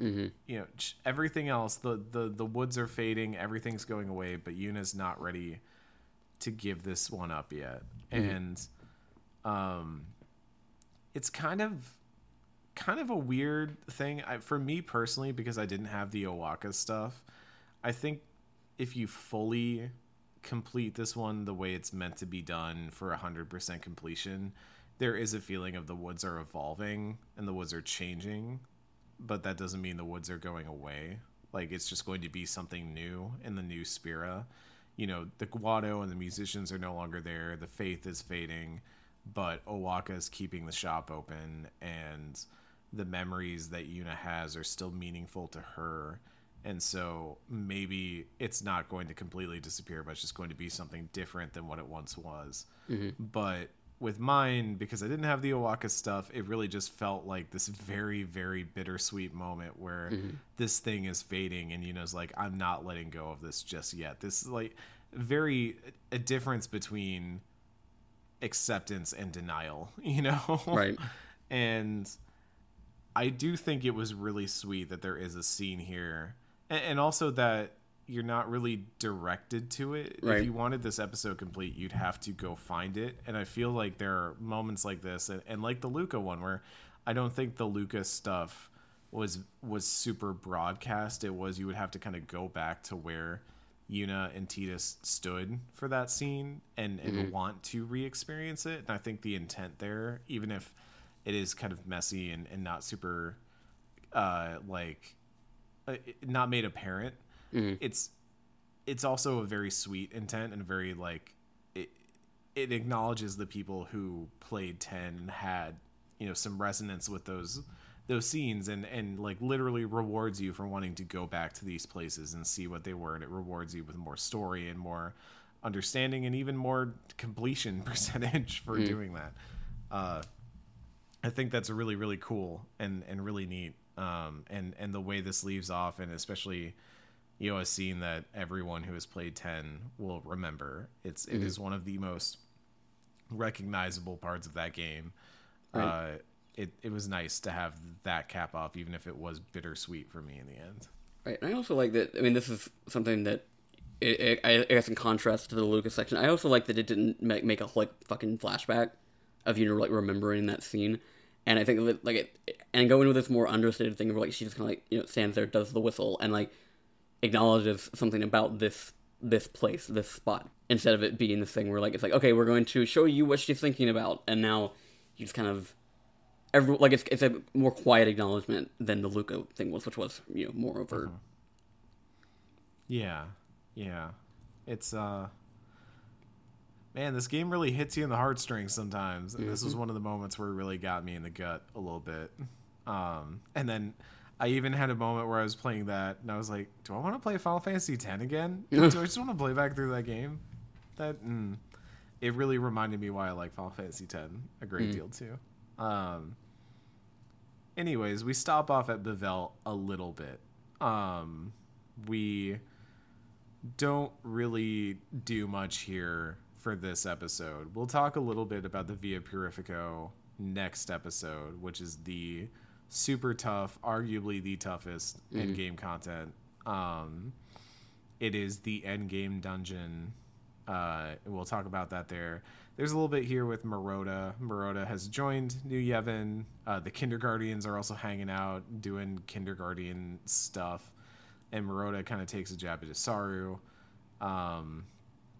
And, you know, it's kind of like, oh, maybe you should go see him in Xanarkand. So, anything you want to hit in Bevelle, I really, this was most, like, stop off and say hi and leave. Yeah, it's kind of like, it tells you to go somewhere else, basically. Yeah. And let's start with Isaru when we get to Xanarkand before we get to the other stuff. I think. Yeah, I was going to say that too. I'd rather talk more about the other thing that happens in Xanarkand than Isaru, because I think we come to Isaru. I barely remember that he was in this section, to be honest. And I was like, oh yeah, he's here. The whole place has been shut down as a tourist attraction. He's like, he likes Xanarkand because it feels familiar, even though Spira is changing, and he doesn't want to be lost in the changing times. And oh, Isaru. I don't know. I get where this character comes from, but I wanted him to just grow a little bit more and find a little bit more of himself, and he just does not. And I guess he is not that person. You know, he is not the person that evolves and changes. He likes the familiarity and has not really been able to let go of certain parts of his life. And if he just kind of ends up being the steward of Xanarkand, then at least he finds some comfort there and finds some worth there, and that's good for him in that respect. I don't know. No, I mean that's about my thoughts on him as well. Yeah. Oh, buddy. All alone in the Xanarkand cloister. Come on, everybody else is found in love here in the end game. Anyways, the other thing, so also there's a bit about, you know, it's quiet now. Yuna's memories are finally at peace. Yuna kind of accepts that a place like this can't last forever. We have this whole nice thing about, you know, maybe she'll get to find something new, but she wants to protect this place. And she looks up at the hill again. We go back to the hill, the one from 10 that you can start 10 out on. And Pain is like, hey, do you see something up there? And she's like, maybe. I don't remember if I got that scene. I remember this scene, but I don't know if I got it on this playthrough, which is weird. I wonder if I did something out of order or something wrong. I'm not sure. I'll have to go back and check. I have not. I mean, did you didn't do the monkey dating sim bullshit, did you? No, I did not do the monkey dating bullshit. Then it might have been slightly different for you, because like for me, like, you know, having done that, Zanarkand is basically completely empty at this point, and you know what I mean. It still sounds like it is on your end. Yeah, all the tourists are gone on my end. Yeah, and I was just like, I don't know, Monkey Central, just animals everywhere. Isaru builds a zoo. Yeah, interesting. Okay, well, that's how that's different then. I'm kind of sad I didn't get that scene though. That makes me. I hope that doesn't mess with my ending at all. The more important thing here is Macon is here, and we can get one last speech from Macon, and get an achievement for listening to him every time. But he wants to tell us about Vegnagun, and he says, you know, Vegnagun was never actually used. Turns out, you know, Sin played a part in that, but Vegnagun was also considered a failure because it can't discern between friend or foe. And obviously, you know, in combat, that's not great. And we've already learned a little bit about Vegnagun at this point, the idea that Vegnagun can detect when someone means to do it harm, and so will respond in kind, usually by running away. And it's kind of a little interesting thing to kind of set up this, obviously, character, this machina that we're going to have to go deal with at the end of the game. But also, finally asking the $1 million question the girls are asking Megan, how did you learn all this? Right. How do you know so much about everything in Spira, even things that happened 1,000 years ago?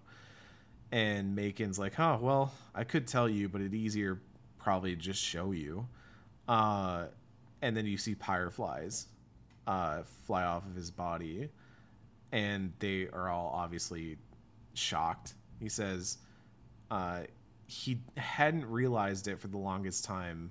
He's literally been unsent for so long that he didn't even know he was unsent, and then finally learned it when, way back in, I believe it was chapter 1 or 2. In chapter 1, yeah.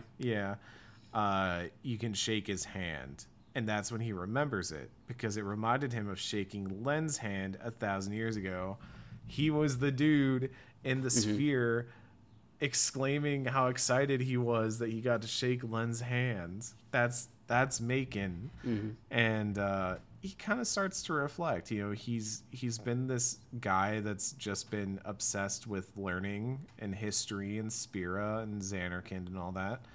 And he has this really, I honestly think, beautiful speech about seeing, you know, he's had many, he's met many people, and he's said goodbye to just as many, and all of everyone he's ever known has come and gone in his life, but he's always stuck around. And at this point, like, his memories start to project out around him, and we even see Braska's group at the campfire in the same place that Yuna's group had been prior to Zanarkand, and you know, Yuna exclaims in disbelief seeing Braska there, and Macon apologizes. He says, you know, sometimes when I remember too much, I lose control of my memories, and then he kind of fades off. And I think it's left up in the air whether this is him kind of finally coming to terms and sending, you know, full send, as the kids say. And I think it is him finally, you know, drifting off into the far plane, drifting off into the afterlife. Well. Yeah. But Yuna does say, like, we hope we meet again. Yeah. And it was really sweet. I that really was, like the scene.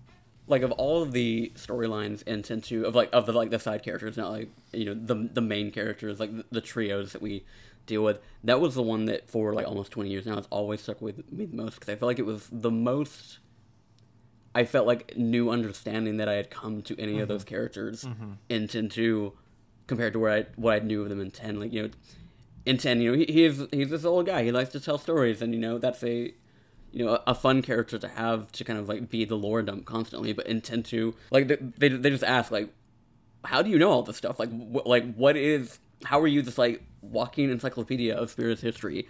And then it just all kind of clicks in a way. You know, whether that was something that they had considered in 10, like, as far back as 10, that's not really the point. Ultimately, just, like, that was something that they did that recontextualized kind of just everything that we'd ever seen in this character before, and in a way that, it felt very meaningful, and like it ties into, like, the Len Yuna, like, parallels. Like, it does tie into the main story a lot. Like, a lot of times he's come in and, like, been a very convenient kind of, like, exposition dump on things like Len, things like Shui, and that's, that's a good character to have, and I think, like, giving him an in-text reason as to why he's able to speak so authoritatively on these things was very good, and it ends on this very this bittersweet moment that it stuck with me more so than any of the other side stories in this game. And I've been, like, very quiet about it this entire season because I was like, I don't think Eric knows this, and I don't want to spoil it because it's just a really great reveal.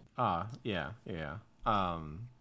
It's I had honestly forgotten this was a thing that happens, and it really does. I think this was the other part of this end section that made me want to go play Final Fantasy X again, because now this character that I always kind of overlooked or just looked at and been like, oh yeah, he's a nice dude, little guy, knows a lot of history, like you said. Now he's this very different, almost like sad, depressing character, and it just was very touching in a way, and also knowing that I think there's a lot of emotional attachment knowing that he had memories of Braska and Auron and Jecht, and so obviously, like, we'd known before that he had followed kind of all the different summoners and seen them all through, but in terms of the old Spira fading, it was also this guy who could finally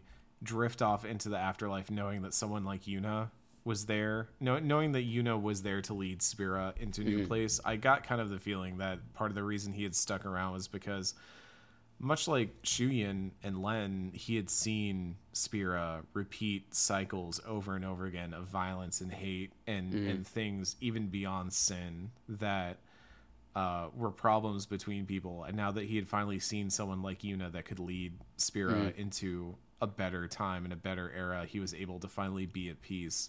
Yeah. And I think that's a very nice way to leave that character off, is that, like, there's no longer a need for the historian to remind everyone of all the ways in which things have gone wrong, because now there's finally somebody who's leading Spira into a place that it won't do things wrong and it might do things right. And yeah, I like that a lot. I think it was just a very sweet little moment that again, when you talk about things that I almost wish were on the critical path, it's so weird to me that you could easily just jump down a hole here and skip all of chapter 5 if you wanted to. So I'm assuming we're talking about Mount Gagazet next episode. It looks like, and we'll also be talking about the Calm Lands and Beaconel and Jose and Bevel, the Via Purifico, and Den of Woe. I'm kind of going over everything we're talking about next episode. I'm looking at this and I don't know why I moved Gagazet to next episode. Do we want to do Gagazet real quick? We should do Gagazet. Like, I'd mostly say the stuff that I moved to things that we were not going to actually play. Yeah, yeah. I think that's a better way. So all the end game, boss battle, dungeon type stuff will be next episodes. That's Bevel, Via Purifico, the Beaconel stuff, Jose, Den of Woe, those sorts of things. We can talk about Gagazet real quick. So, we head to check in on Kimahri, and Garrick is once again causing shit. Garrick is once again being an upstart and being like, Kimahri's not a leader. Kimahri's not a good leader. I'm mad. You're no elder to me. I'm mad about everything. The Guado are still terrible, and I want to punch things, and I'm Garrick. And just storms off. And we go up and we're like, hey, Kimahri, like, what's up? And he's ashamed. He's not happy about it. We kind of try to work with Kimahri and get him through some of this stuff. And as we're kind of, trying to work him through all of this and help him out, Leon and Nate are back. And they're like, hey, sorry, we ventured all over, but we could not find a way to restore Kimahri's horn. And Kimahri has a very sweet line that's like, loss of horn is much more preferable to loss of Leon and Aid or something like that. And I was like, oh, Kimahri, you're a good elder, damn it. And I think the really sweet part for two characters that we have not seen too much of up to this point is that they start to tell us about their journeys across Spira, and they say they met so many people and they learned so much, and they're already planning their next excursion. They want to go back on the journey because they just want to meet more people, and their worldview has been expanded because of this. And Kimahri kind of has this own internal realization that the journey was more valuable to them than staying on the mountain. You know, that the mountain and the traditional ways of the Ronso are not what they used to be, and that if, you know, one wants to be truly open-minded and grow the Ronso into something new, they can't just stick to the ways of the mountain. And I think this has some parallels to Kimahri himself, because I feel like his whole character has been about the struggles between who he is and trying to maintain what the Ronso have been. And I think this brings it around really well, because Kimahri, unlike the other Ronso that have been living on the mountain their whole lives, Kimahri traveled the world. Kimahri went on a pilgrimage, and Kimahri did a bunch of things that changed the way that Kimahri saw a lot of people, and explains why Kimahri is not so bloodthirsty against the Guado. It explains why Kimahri is a little bit more cool with letting people learn and with being accepting of more people on the mountain. And I really, really liked it. And so now Kimahri kind of resolves and is like, hey, I'm gonna go confront Garrick. So we'll get to that in a moment, but how do you feel about this Leon and Aid stuff specifically?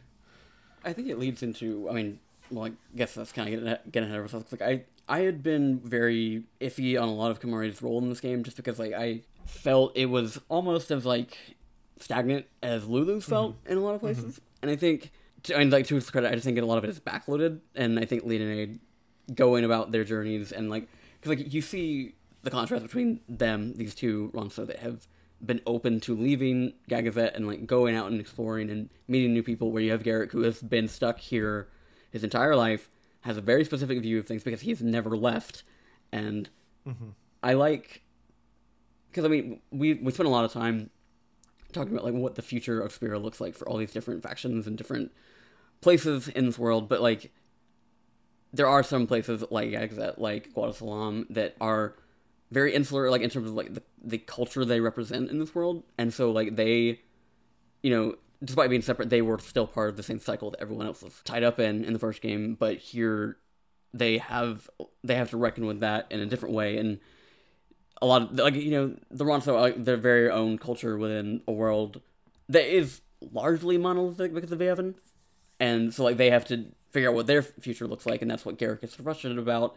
And it's almost kind of charming how Leon and Aid just kind of, like, returning and, like, feeling so invigorated by this journey they've been on. It's kind of like the light bulb goes off in Kimahri instead of, like, oh, the solution was so simple. And so, yeah, I like how these two, again, like, things that you can completely miss if you're not in the right place at the right time, kind of signal, like, they're a spark that, you know, lights a new flame within the Ronso. Yeah, so, like, Kimahri goes to confront Garrick, and they start arguing, and Garrick gets physical, and Yuna even, like, gets ready to run up and back Kimahri up, but Kimahri's like, nah, and just Shoryukens Garrick in the jaw, and is like, Garrick's like, this is pointless, you still can't give Kimahri an answer, and Kimahri says, no, needing an answer from me shows that you're still a pup. You can't come up with your own answer, and so you're begging one from me. And he points to Leon and Aid, and he says they found their purpose. They explored the world. They looked elsewhere. You know, they looked to the children. They looked to the mountain. They drank from the rivers. They flowed from the fountain. Who thought we were going to get an Indigo Girls reference here? And Kimahri says, this is the future we have to do, but we're going to find that future together. And finally, we cut to the statue of Kimahri being established at the top of the mountain, and it's him looking glorious, gazing off onto the horizon, And Garrick's like, oh, do you want to put a full horn on it? Because Kimahri's has the horn cut off. And Kimahri's like, nah, I want to look to the future rather than look back on what's been lost. And everyone starts cheering, long live Kimahri. And Yuna says, better than looking back on things lost. He said, Payne's like, oof, got him. Oh, look at that. I've been impaled. Yeah. And I like the moment when they're getting ready to leave and they're like, wait, where's Riku? And Riku is in the middle of all the Ronso just cheering and celebrating. I thought that was fun. But yeah, I agree with everything you've said. And this kind of like brings it full circle, is that, you know, Kimahri's story ends up ultimately being very rewarding, and the sort of moment of them being like, we need to stop isolating ourselves. We need to learn more. We need to incorporate more, because living on the mountain by ourselves, you know, the mountain can teach us things, but other people can also teach us things. The future of Spira is one that is connected and one that is an exchange, and, you know, we can maintain our own culture but still learn from others. And I'd rather look forward and especially not look back on things that have been lost. You know, Kimahri's horn has been a running thing through all of Final Fantasy X, and to have him finally be at peace with it and be like, no, that this is who I am, this is what I've done, and this is what has made me is very nice. Yeah, and I also think it's interesting, like, compared to things like the Lucas section and Macalania, for a character to be like letting go of the past can be freeing, and you can you know, and you not looking back on things lost, and like again, like, you know, it's like, oh, that felt very barbed, okay.